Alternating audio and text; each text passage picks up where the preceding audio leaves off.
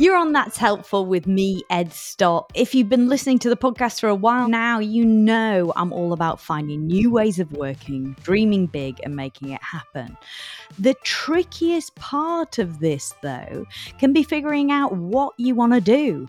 There are few people as qualified to talk on this as today's guest. She's a podcaster, business owner, DJ, best-selling author and presenter known as FlexMami. Her book is called The Success Experiment, and it's her guide to knowing what you really want and how to get it. I am so ready for this. Flex, you've written a whole book on it, but what does success mean to you?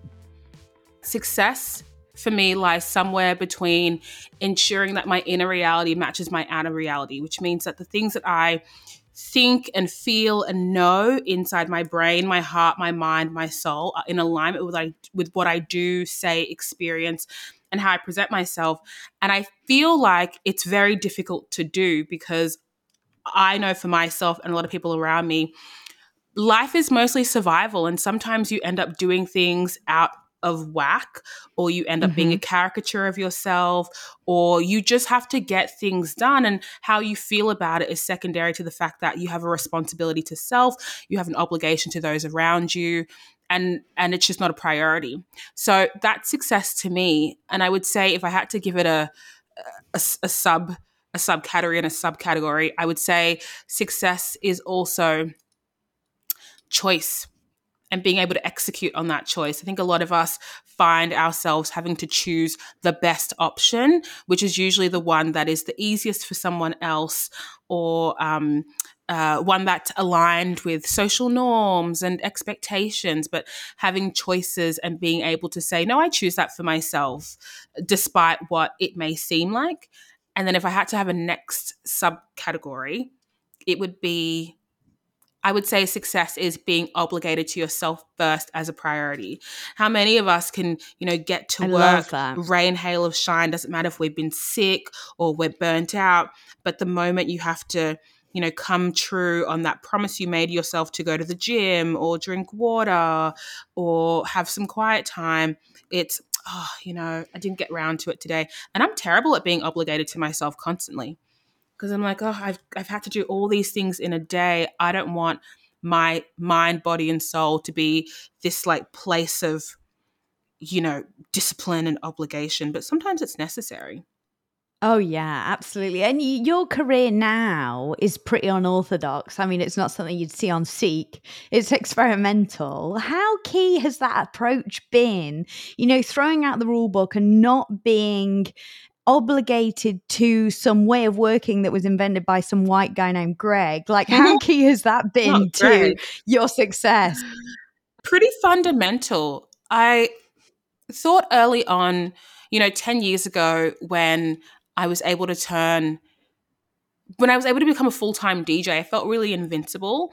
And part of that invincibility was just the nature of, finishing high school, not doing very well, and thinking that my options were so limited, to transitioning into this career path that felt so out of the ordinary. It felt extraordinary. Yeah. And I felt as though, well, what else can I do? And so each job after that, the MTV presenter, the podcaster, the author, all felt like I was just honoring that part of myself that felt invincibility. And I ended up thinking to myself, work is work, and you can easily get into the trap of rewarding yourself for exploiting your own labor. Like, of course, I'm going to be successful if I'm working 60, 70, 80 hours a week. That's at the very least it's what I would want to do.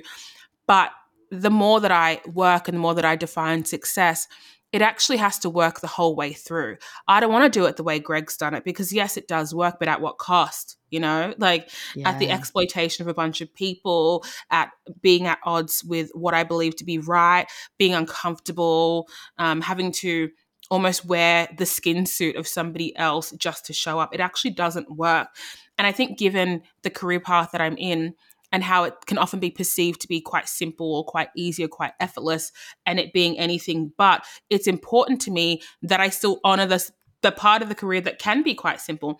I know a ton of DJs and influencers or radio presenters who don't find work to be stressful, who find it to be quite a very relaxing and easy thing to do. And I want to honor that. I don't want to be like, everyone behind the curtain, it's scary here, it's hell, it's horror. No, I want to be like, it's actually quite chill. Sorry, Greg.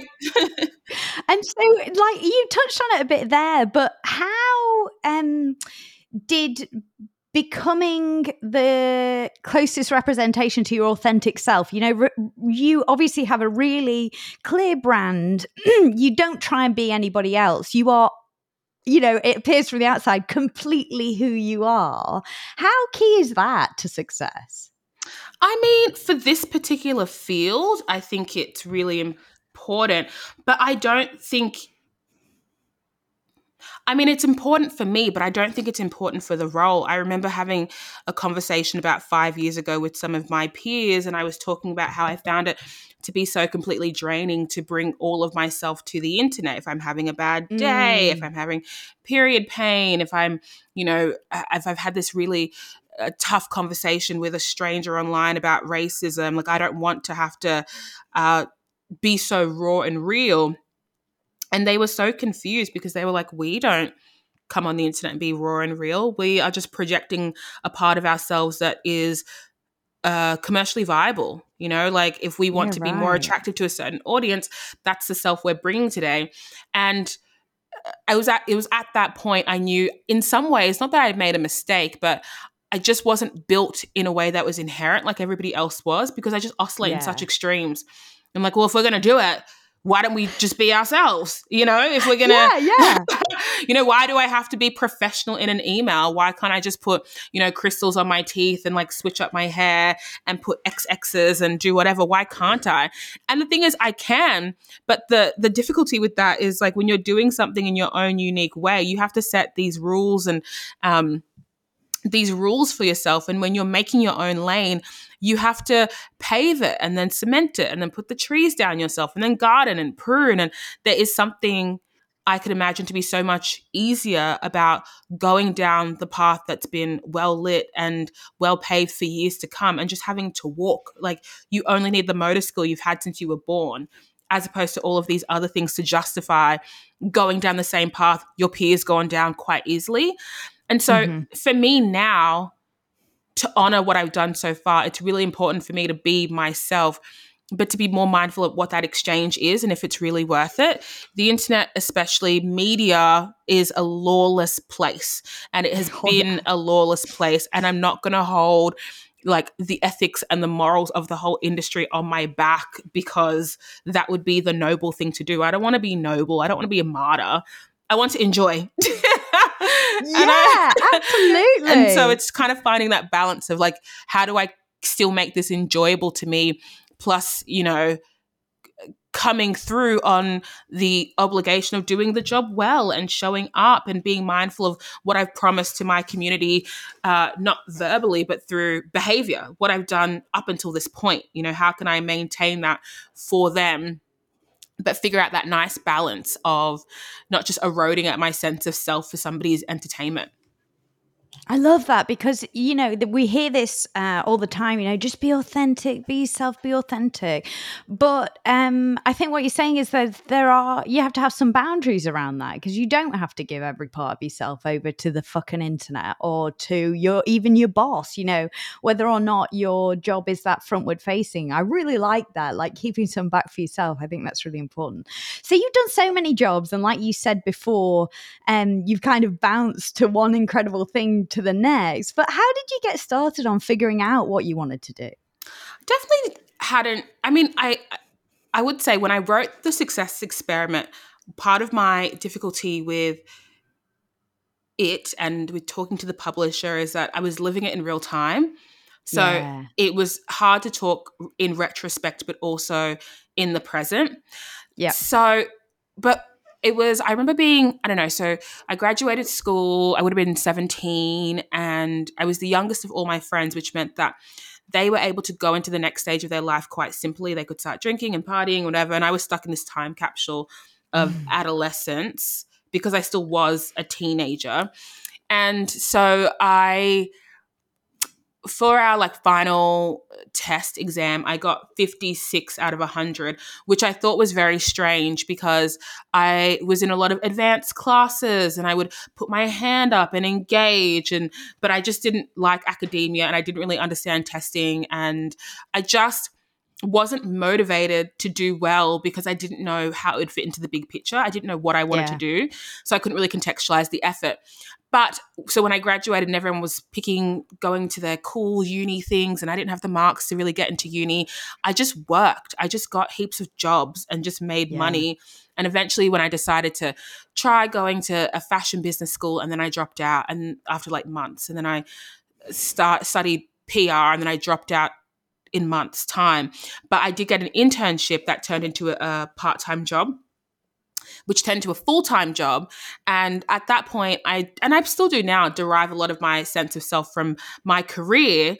And so when I was not very good naturally, it's another thing. I tend to curate my life around things I can do well, so I don't like to try new things that I'm not going to be good at, because why would I do that to my sense of self and my self-esteem? So I was freaking out because I felt really self-congratulatory for not getting good marks but having this really esteemed cool girl job and get to wear heels and makeup to work and like talk all day, but then not being naturally good at it and not having a great understanding. And so I was just oscillating between being smug and being ashamed, and being smug and being ashamed. And at the time I was like, well, I just need a different job, because that's all I'd done at that point, worked. So maybe I need a fun job, right? And if I have a fun job in addition to this difficult job, then it'll create balance. And I remember at the time my friends were clubbing heaps. So I didn't drink at that point. So, clubbing kind of gets boring when you don't drink. You're like, what am I really doing here? And so I was like, but I was like, imagine working in a club, like being a door girl or something. And so I became a door girl at this club, and I met these DJs and I gave them some PR advice and some business management advice. What credentials? I don't know. But I remember asking them, why do you get DJs to play between 9 p.m. and midnight when nobody is in the club? I can't imagine it'd be good for their self-esteem, and you're paying a lot of money. Why don't you, as the promoters, just do it or play some music and create a vibe? And they were like, well, we don't want to do that. And I was like, well, I could do it. I would do it. And they were like, so just do it. And you have to imagine, I'm being employed by the venue to be a door girl, and I've just rendered my services to contractors to DJ, and I can't DJ. But that's what YouTube is for. Yeah. And then so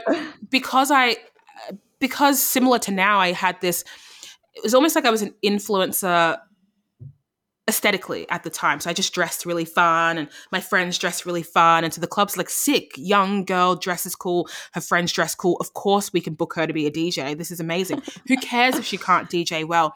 And so then that one shift a week turned into 4, and I was doing my daytime job and my nighttime job, and I was just living this double life. But then I remember my brother was like, why don't you just be a DJ? And I was like, that's not a real job. Like, I can't be a DJ. He was like, why not? I think that could be a cool job. And so I did it. And then that was the first big thing. It's like, whoa, I'm a DJ. And I was like, how did you get here? And I was like, I don't even know. And I'm sure it's going to fall to the wayside in a couple of weeks. Like, don't stress, everyone. But it didn't. And I think it felt so nonsensical at the time because, as we all know, we look to people living lives that we don't have, and we say that must have been so difficult, or that must have been so challenging, or I'm not built for that kind of career path. And even if I had those thoughts, I'd shattered that reality. So I was like, okay, what else can I just slide myself into? And so it's like I kept sliding myself into places. And one thing remained true, and it's still true to this day, and there might be a few caveats. But a lot of the reason why I was booked for these things was based on aesthetics. I'm sure the majority of DJ gigs that I got at that time, if not more than 80%, didn't book me because they had heard me play and were obsessed with the music. They didn't listen to a mix. They saw an aesthetic, and they added attributes to my character based on the aesthetic and what they thought it would do for them. And so that has been so instrumental in understanding the industry that I'm in, that a lot of what people are identifying with is a look and a feel. And, right now having conversations and articulating myself is a big part of my personal brand. But when I made like these card games here, in 2019, that was in response to spending a year on the internet, or maybe even two, being like, I can't compete where I can't compare with traditional influencers. And I'm in Australia. I'm not like a bikini body, acai bowl type babe. And that was really popular. And so I knew very early on, my mum used to say to me all throughout my childhood, stay in your lane. Not just me, that was her quote. And I didn't understand that until, you know, you get to present day and you're like, oh, why would I go in someone else's lane? I don't know that there. I don't know the rules. And so what I did know was speaking hypothetically and having conversations. And when I would start to use the question box on Instagram or whatever we had at that point to ask questions, of course it flopped. Everyone's like, what is this? Like, we don't talk on Instagram. And where are these, I don't want to answer a question with my username attached. Who's going to see this? And there was so much friction about what I was trying to do until there wasn't friction, until enough people had experienced it for enough time that there was want and desire for more of these questions. And I was like, this is interesting. So there was an element of me that respected the idea that, you know, the world is vapid and superficial, and we are attracted to what we want to see in the world, or what we want to see in ourselves. And there's a part of the world that I can attract with that, but there's also part of me that wants to enjoy the world that I'm living in.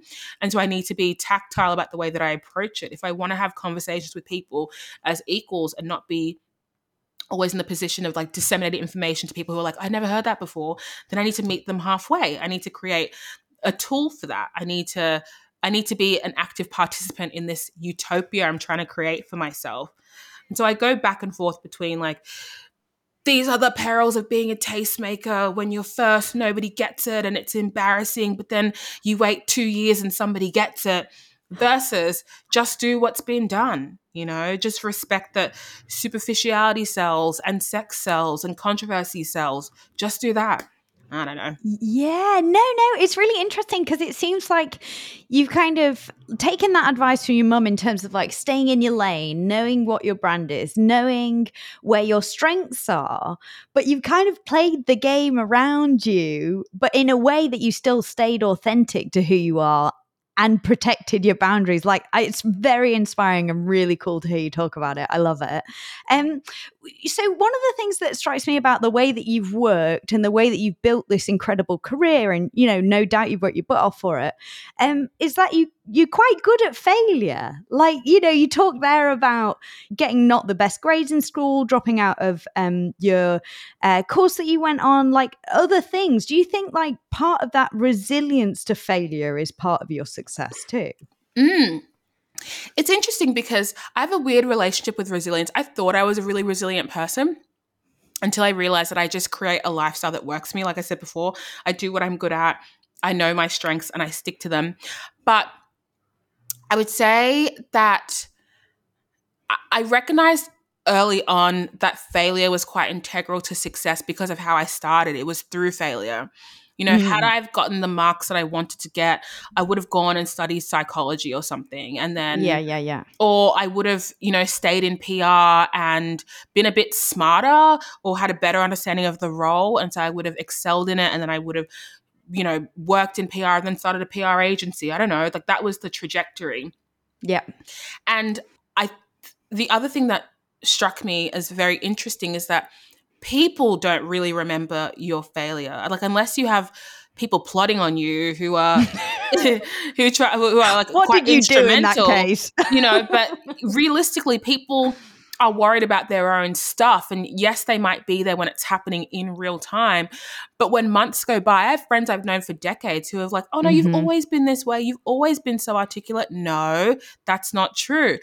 I have distinct memories of being in high school and being so interested in, like, you know, fiction books and fantasy books and personality typing and psychology, and trying to explain these concepts I thought I understood to my friends, and seeing their eyes glaze over and being like, what are you talking about, babe? We don't understand. Right. I couldn't connect ideas because by nature, I'm quite an abstract, tangential thinker. It's spiderwebs, they're zipping and zooming and they're running about, and I'm talking about, you know, I'm trying to explain this restaurant to someone. I'm talking about textures and the lighting. And they're like, what street is it on? I'm like, it's adjacent to that really cute palm tree. But if you know, they're not understanding. And so now that I've made this career of speaking through heaps of effort of trying to understand, well, how expansive can my vocab get, and how can I communicate more effectively, and is it important that people really understand me as intended, and how quickly can I do that, and how creatively. And now those same friends would be like, you've always been this way. No, not at Yeah. all. And so even that, even my family will be like, yeah, you were always a talker. Okay. Like, if you say so. And so with that in mind, I'm like, if people aren't remembering when things go poorly, then I need to get through it quicker. I can't get stuck in Oh, this yes. ambiguous state of not really trying but wanting, for fear that it's going to look bad. You don't have enough time. And I'm not saying that we're living in a rush, but I think when you come to terms with how long it takes to build this thing you're trying to build, you recognize that you actually do need to start today. When I tell people that I first started DJing 10 years ago, they say, 10 Yes, this is what I want to years? ask you about. Yeah, yeah, 10? I'm like, it's yeah, pushing 10 years. yeah. That sounds crazy. Like you say, you've worked so hard to become so articulate and able to, link your thoughts and create a formed argument. Whereas, that Instagram perception or that social media perception is that people are just discovered and rocketed. And I think that makes people question why that hasn't happened to them. And then they stop trying. Absolutely. And I don't think everything takes 10 years.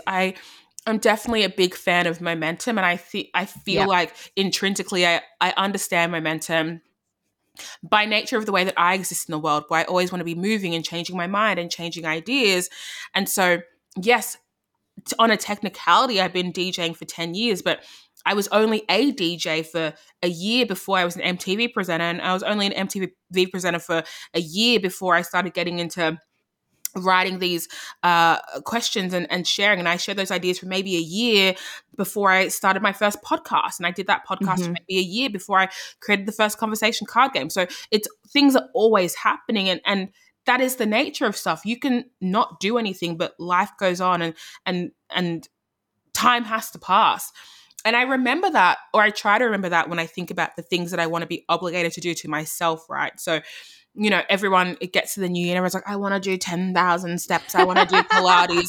And then I start doing Pilates and I'm freaking out because it's hard and I'm not naturally good at it. And I have this distinct memory of me and my friend started Pilates at the same time. And while I was like, I dip in and dip out and dip in and dip out, she was consistent with it. And up until as of this year, she's now done, I think it's 100 classes or something, 150 Holy classes. shit. Do you know? And I've done 8. And then I think of when I was in high school, the best friend that I had at the time, we both decided we'd be DJs at the exact same time. And so where Yeah. she practiced for like 1 or 2 weeks, I just kept doing it. And now I'm here, and now she's where she is, and we live polar opposite lifestyles. So there is something to say about just the habitual nature of showing up that accounts for so much. Because I didn't need to go to Pilates every day and be exceptional, where we were both new, but I carried so much shame around not being good at it and being in an environment where everyone could see me struggling. And especially when you start doing comparisons, you go into any room and you size people up and you say, where do I fit in relation to everybody else in this room? And I would look around and say, well, that woman's literally 70, and like that's a random man. And this person is smaller than me or bigger than me. And so I kind of know where I fit. And then turns out the 70-year-old woman is the most fit person in the class. And Oh, yeah. the small person who I thought would be, lean and killing it is struggling as much as I'm struggling. And then I don't know where to place myself. And then it becomes this competition of self, and not, you lose sight. And I was like, this is too much. This is too Oh, much. 100%. But that consistency is huge, and not letting yourself cut yourself off before you get there. Like, I often think like it's good to do things before your brain realizes what you're up to. Yeah. Like, just fucking charge into things, right? Because otherwise you're going to talk yourself out of it. 100%. On that same vein, what do you make of manifesting and what that means in practice for you? And, how do you use manifesting? It's interesting because I used to talk about manifesting a lot. I remember when I wrote the book, I was speaking to my mum about it, and she was asking me to explain the concept to her. And she was like, it's so strange. You used to talk about this when you were in high school. And I was like, what? She's like, yeah, you just had this belief system. I didn't understand where it came from, given our circumstance, single parent household. My mom's a cleaner. She's like, Yeah. I don't really feel like that's quite aligned with what the world was like. And I don't know where it came from also because, a lot of people attribute manifesting to be quite a religious practice. Like it's similar to praying and stuff. And my family is quite religious, but I'm only just like periphery religious. And I think that's kind of like a byproduct of just being in that environment. Mm-hmm. So when I was writing the book and I had to break it down, I was thinking if people aren't spiritual or religious or believe in esotericism and it's not innate, then what is it? And I think it's this nature of willing yourself into action. And I feel like in mainstream pop manifesting, it's the action that's missing. People talk a lot about the will and the Yeah. hope and the faith and the want and the desire, which is a huge portion and it's very valid. And I'll get to that. But there's the action component that kind of gets missed because it doesn't feel special anymore if I have to try, because I've been trying and this manifesting thing is my last hope. So why are you selling my labor back to me? And I feel like what I also tried to do from the book was figure out the science behind manifesting as well, because you have people who are in positions of objective prestige, sportsmen, politicians, billionaires, whatever, who also speak to a practice similarly. So what is the connection or what's the interconnectivity? And what comes up a lot of the time is people don't take into consideration that your experience in the world is filtered by you. You've created Mm. your own very specific filter. I can't confirm that the way you see the sky is how I see the sky. And I can't confirm the way that you experience people is how I experience people. But all I know for a fact is what I know. And I feel like up until people have to do things for themselves, they don't realize that subjectivity rules their existence. And so you start to say, okay, but how is that informing the way that I see the world? Well, you have your conscious mind and your subconscious mind. Your conscious mind is all the things that you can see, taste, smell, hear, experience. But we could be in the same room at the same time drinking the same thing. And I could be like, this is deliciana. And you'll be like, this is disgusting. And we can understand that in that concept, in this micro concept. But in the macro, you can't understand that in the grand scheme of things, I could walk Not at through the all. world and think I can have access to everything. And you'd be like, I can have access to nothing. And they're Yeah. both valid. So it's that belief system, right? But not just that belief system.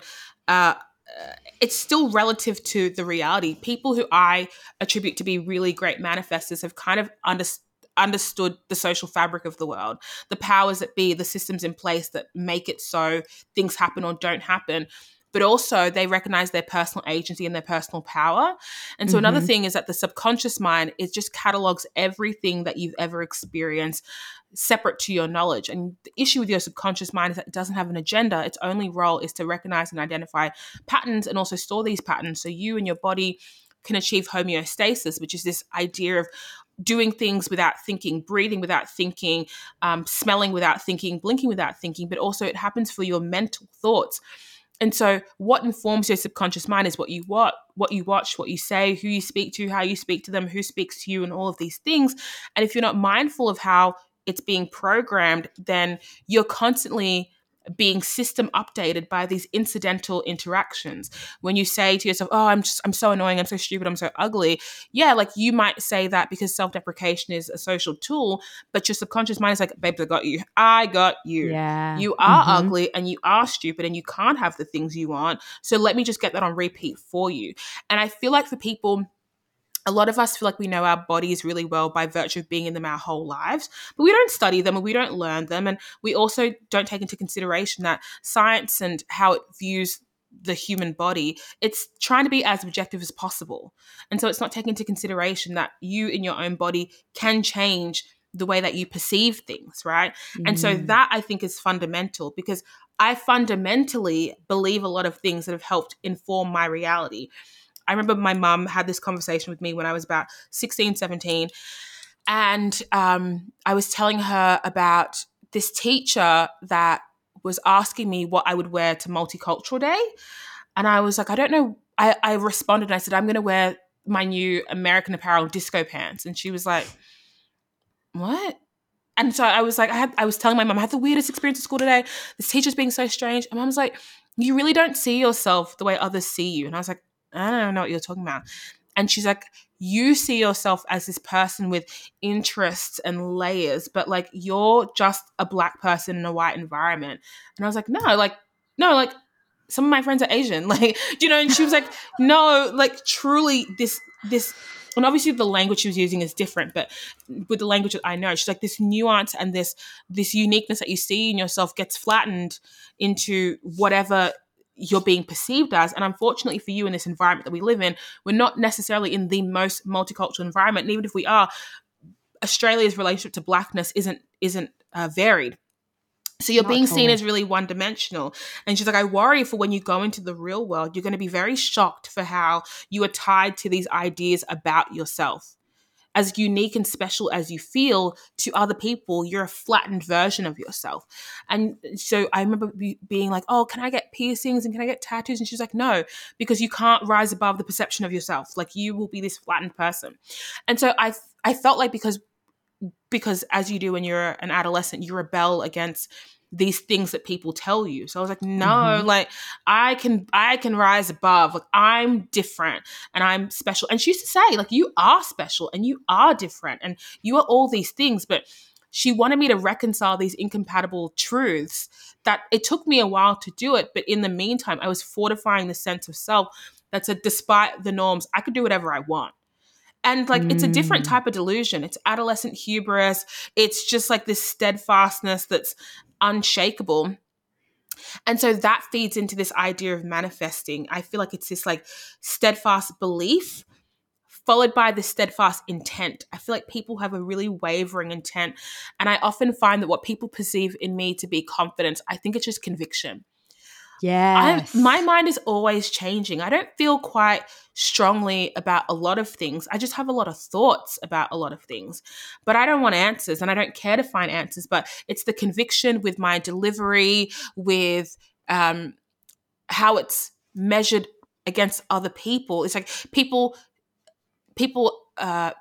assume that like assertiveness must come with confidence, must come with intelligence, must come with acumen. And so people gave me these qualities and then I embodied them.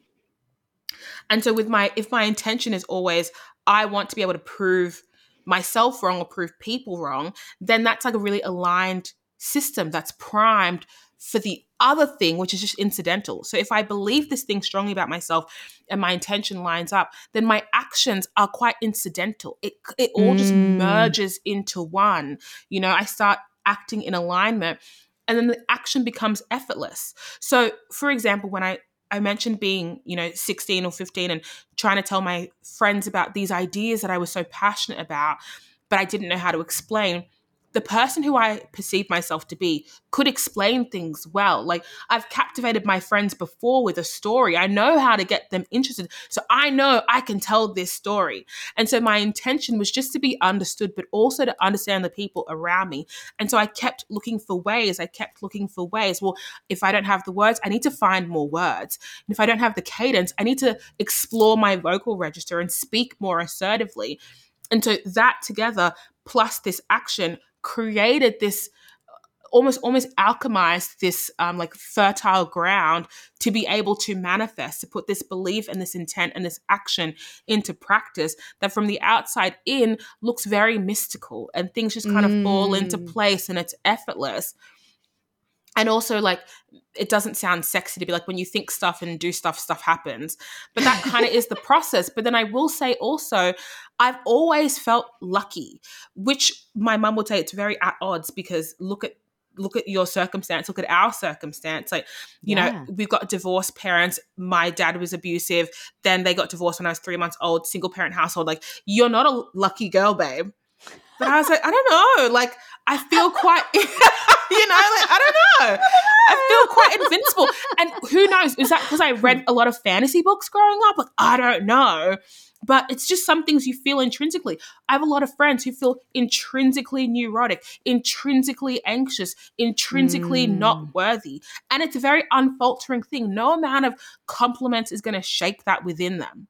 Do you know? And I think Oh, 100%. we don't hold enough space for that reality that a lot of how we get to operate in the world is a byproduct of what's been fed to us or what we've consumed at one point or another. Who knows what I consumed at the very formative part of my life that gave me this self-belief that I can have what I want in the way that I want it? I don't know.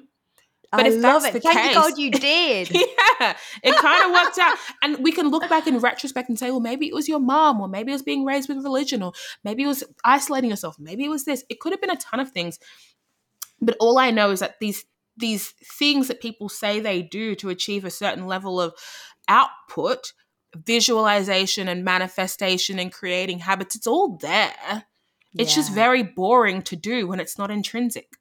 So one of the big things in the book that was really cool to me, that you talk about, when you're trying to figure out what you want to do next, because obviously, like you said, you've got these big ideas, you've got these big dreams, and there's so many things you want to do. But one of the things you use is the why funnel. Tell Yeah. me what that is and how it helps. Well, I feel like, and this, when I was writing the book, I was thinking about what I mentioned to you before, that I can be quite convicted. My ideas are never really concrete. They're ever moving and ever changing. But I often just find a lot of power in doing. I'm just like, let me just do it and see what Yeah. happens. Yeah. And so, you know, when you get into that role of doing a lot and then your friends and your peers are like, how do you do it? This saying just do it doesn't resonate. And so then I would find myself trying to coach them through how they would just do it. And initially my approach was giving them tools for action. So you want to start a podcast, well, just get a name and, you know, get a concept and get a mic and then record it. But what people were looking for that they couldn't find in the action was the reason. You know, like it's people like, well, I want to feel more confident and then I'll start. I want to know exactly what I'm doing and then I'll start. And then I would keep asking, but like, why? It's like, I remember the first podcast I ever made, it was with this girl, Bobo. And the second conversation we ever had was the first podcast episode. I was like, what do we need to practice for? I don't understand. We can just do it. No. If it doesn't Same. sound good, we can not put it out. I don't understand. And so when I was talking to my friends, why would come up a lot. And it reminded me of how I was perceived when I was younger. Everyone's like, you always ask too many questions. You ask too many questions. But the why gets to the root of the issue, and the root of the issue creates space for action. So, for example, let's say this podcast example, people be like, oh, I really want to start a podcast like yours. Why? Because I really want to share the conversations I'm having with my friends. I think they'd be really interesting to other people. Why? Because I don't feel like people are having conversations like we're having. Why do you think that? Because I see it. I'm like, where do you see this? On the internet? Like, are you in people's houses? How do you know they're not having conversations you're not having? Well, I don't feel represented by the things that I'm seeing online. But why do you need to feel represented? What is the value in everybody creating media that you're creating? Well, because, well, now that I think about it, it's not really about that. I just feel like I actually would prefer to, you know, to do something for myself. I haven't really created anything for myself in a long time. Why haven't you done that? Oh, because like I like time got in the way and then work got in the way and then it wasn't important. Well, why wasn't it important? Oh, because like work was paying me and need to make a living and that was more validating. Which bit is validating? The money is more validating or like the verbal? And then suddenly you're kind of like, whoa, like it's too much. It's too complicated. And I'm like, I only ask that because sometimes there are simpler ways to get to what you want. You know, you don't need to start a Yes. whole business to get validated by people. You don't even need to make a podcast. Can't you just make videos and put them on the internet? Like, do you need to create a whole new medium to communicate your thoughts? You know, can't just have conversations. And so at the time, and my disposition, I mean, people might not recognize it in me now, but my approach is a lot softer than it would have been 5 years ago. I definitely would have been a bit of a shark. So it'd been like, but why? So at the time, I feel like the delivery was too harsh to create impact.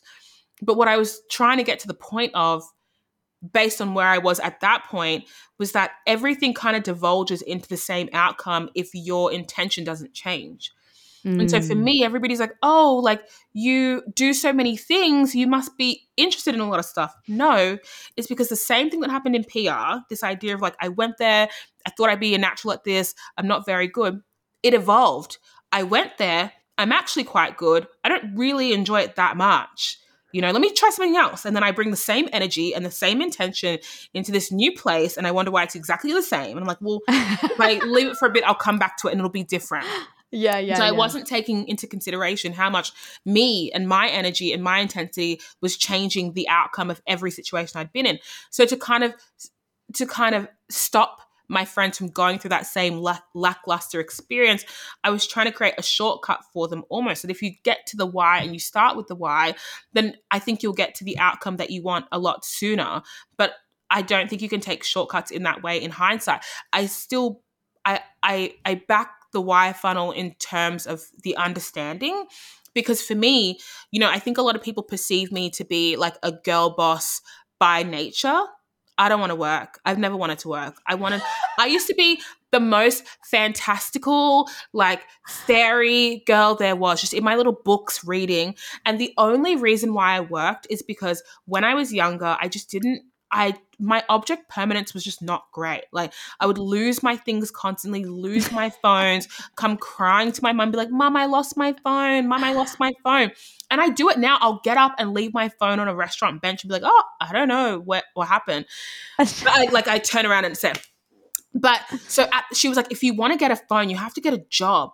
And I was like 14 and I was like, how do I get a job? And she was like, you got 9 months. So 14, 9 months, I was like at McDonald's making money.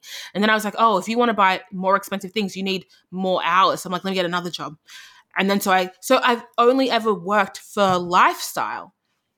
And then you get stuck girl bossing because your lifestyle improves and you're like, well, I want a little bit extra of this. But if I didn't have to work, I wouldn't. Do you know what I'm saying? So, knowing my why is superficial the most. I'm not looking for a sense of self through work. I'm looking for money to cultivate a lifestyle. That means that like I could get to the point of being like, you don't have to give your heart and soul and, and go on the internet and talk about internalized racism, the economy, like whatever, just to make a bag. Like you can also have fun with it like everybody else, and you can make your silly little jokes and put in your silly little outfits, and you too have the value of doing that. And maybe somebody else's why is to be validated in the way that they weren't validated before. Give people opportunities to validate you. Share your stuff. Share your ideas. Put it in the sphere and see what happens. Oh, I just adore it. Everything you say, Flex, is so right. I know you got to rush off, so if people are feeling a bit lost right now, they have no idea what the next step is towards their version of success, what's your advice to them? Just like, what's the one thing that you think everyone can do today to start moving closer to their version of success? Chase a feeling, not a title. I feel like a lot of my ailments in life have come from this fact that I'm like, don't have a great mind, body, soul connection. I'm very good at suppressing what I feel to get things done. I'm always thinking about like, if I just get through today, if I just get through tomorrow, then finally I'll do that thing. And it's like, but what is that thing you're chasing? And as soon as I had to start attributing feelings to my wants, like I want to feel like whole, and I want to feel impressed with myself, and I want to feel validated by my efforts, that changed the trajectory really, really quickly. Because suddenly it's like when I walk into a meeting and I'm being a caricature of myself, I'm like, well, that's not impressive, babe. It's not impressive. Right. It's kind of lame if you really think about it. I also think everybody would benefit from some like deep like self-assessment. I know people really gawk at personality types and astrology and all these things. I'm not saying either of those methods are great, but I truly feel like, and that's why the book is divided into 6 chapters, and the first chapter is, who are you? The next chapter is, who do you want to be? Because if you honestly, those two things become real barriers in order to get what you want. Like you just have to know. Are you lazy fundamentally? The sooner you know that, the better. Are you unreliable? Are you a bit of a people pleaser? The sooner you know that, you can say, okay, well, who do I want to be? I don't mind that I'm unreliable, but I'd actually like to be a bit more creative. Sick. And then we start thinking, well, what do you actually want? Because that's another thing. People don't really know what they want, because then when I ask, why do you want it? You start acting confused. Oh, isn't it obvious? It's not. You tell me. I'd love to know. These things, the older I get, the more time I spend in this industry, I'm convinced that like simplification is such a benefit. It's such a circle jerk and an ego trap to be like, I'm so complex and unique and the things I want are so complicated and nobody would get it. Like, I don't just want to start a business. Like, I want to revolutionize the way girlies buy lip gloss. It's like, okay, like whatever you say, babe. If you can just simplify it, not for anybody else. It's not about the story you're telling or the pitch, just for your own understanding of yourself. It's so healing. Like for me, once I got out of that over intellectualizing trap, when I'm like, bitch, sometimes I don't have thoughts. Sometimes I don't have anything complex to say. Sometimes I actually don't know what's happening. As opposed to being like, well, no, I know. And like, I totally understand. And like, I read something really similar the other day. No, I don't know anything. And sometimes I too am basic and have basic interests and like what everybody else likes in the way everybody else likes them. Once you get through that, like everything else seems easier. Nobody's scarier to you than yourself. And that's why we all struggle. We're all bypassing ourselves to get to this like enlightenment stage. And it's like, no, you have to. It's a pyramid. I often reference Maslow's hierarchy of needs, and people don't like it because it was co-opted by people of color, the concept, but that concept isn't readily documented, so it's hard to find the roots of it. But so for those who don't understand Maslow's hierarchy of needs, it looks like a pyramid. And at the bottom of the pyramid is kind of like the very basics that you need. But fortunately, there are a lot of ways that you can be fulfilled on a basic level. Food, shelter, water, clean clothes, that kind of thing. And then the next level up, it's like acquaintanceships and work, and and the next level up is close relationships and a personal philosophy and all of these things. And then the very last triangle at the very top that's extremely hard to get to is self-actualization. And when people regard this hierarchy of needs, the bottom is not the most important need, but almost the fundamental to get to the next stage. And that stage is fundamental to go up the pyramid. And what happens now, and where I think most of us who are interested in being better versions of ourselves, we skip the fundamentals and want to go straight to self-actualization. Well, I definitely don't get 8 hours of sleep and I don't drink enough water and I don't exercise, but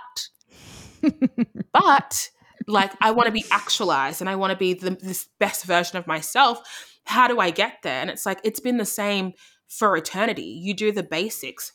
You have safety and security. You feel like, think about the fundamentals of feeling safe. Like, the friends you feel safe around. You say things, you're like, oh, was that dumb? I don't care. Was that silly? I don't care. I feel whatever. I can be whoever, say whatever, do whatever, look ugly, be ugly, and it's fine. Because like, I don't know, these are my people. You could have that everywhere. You could feel safe at work. You can feel safe at the club. You can feel safe socializing with strangers, but we're like, no, because in this self-actualized world, I get to do nothing difficult, everything easy, get exactly what I want, and I'm just going to aim for that. It's like, okay. I don't know. I feel like there's a method here that we're all kind of ignoring because it's not sexy. Yeah, absolutely. No, it is tricky, and you are so right. This has been awesome. Thank you so much. My pleasure. Flex is a podcaster, business owner, DJ, best-selling author, and presenter. And you can check out her book called The Success Experiment. I'm going to put a link in the show notes. There is heaps more practical advice in there that is going to make this so much easier for you. It is really brilliant, and I know you're going to love it. Check it out. If you haven't already, leave me a review because I know you're going to have loved this episode. So just give me a sneaky little exchange there and leave me a lovely review. I really appreciate it. Thank you so much. I'm Ed Stott, and I sincerely hope that's helpful.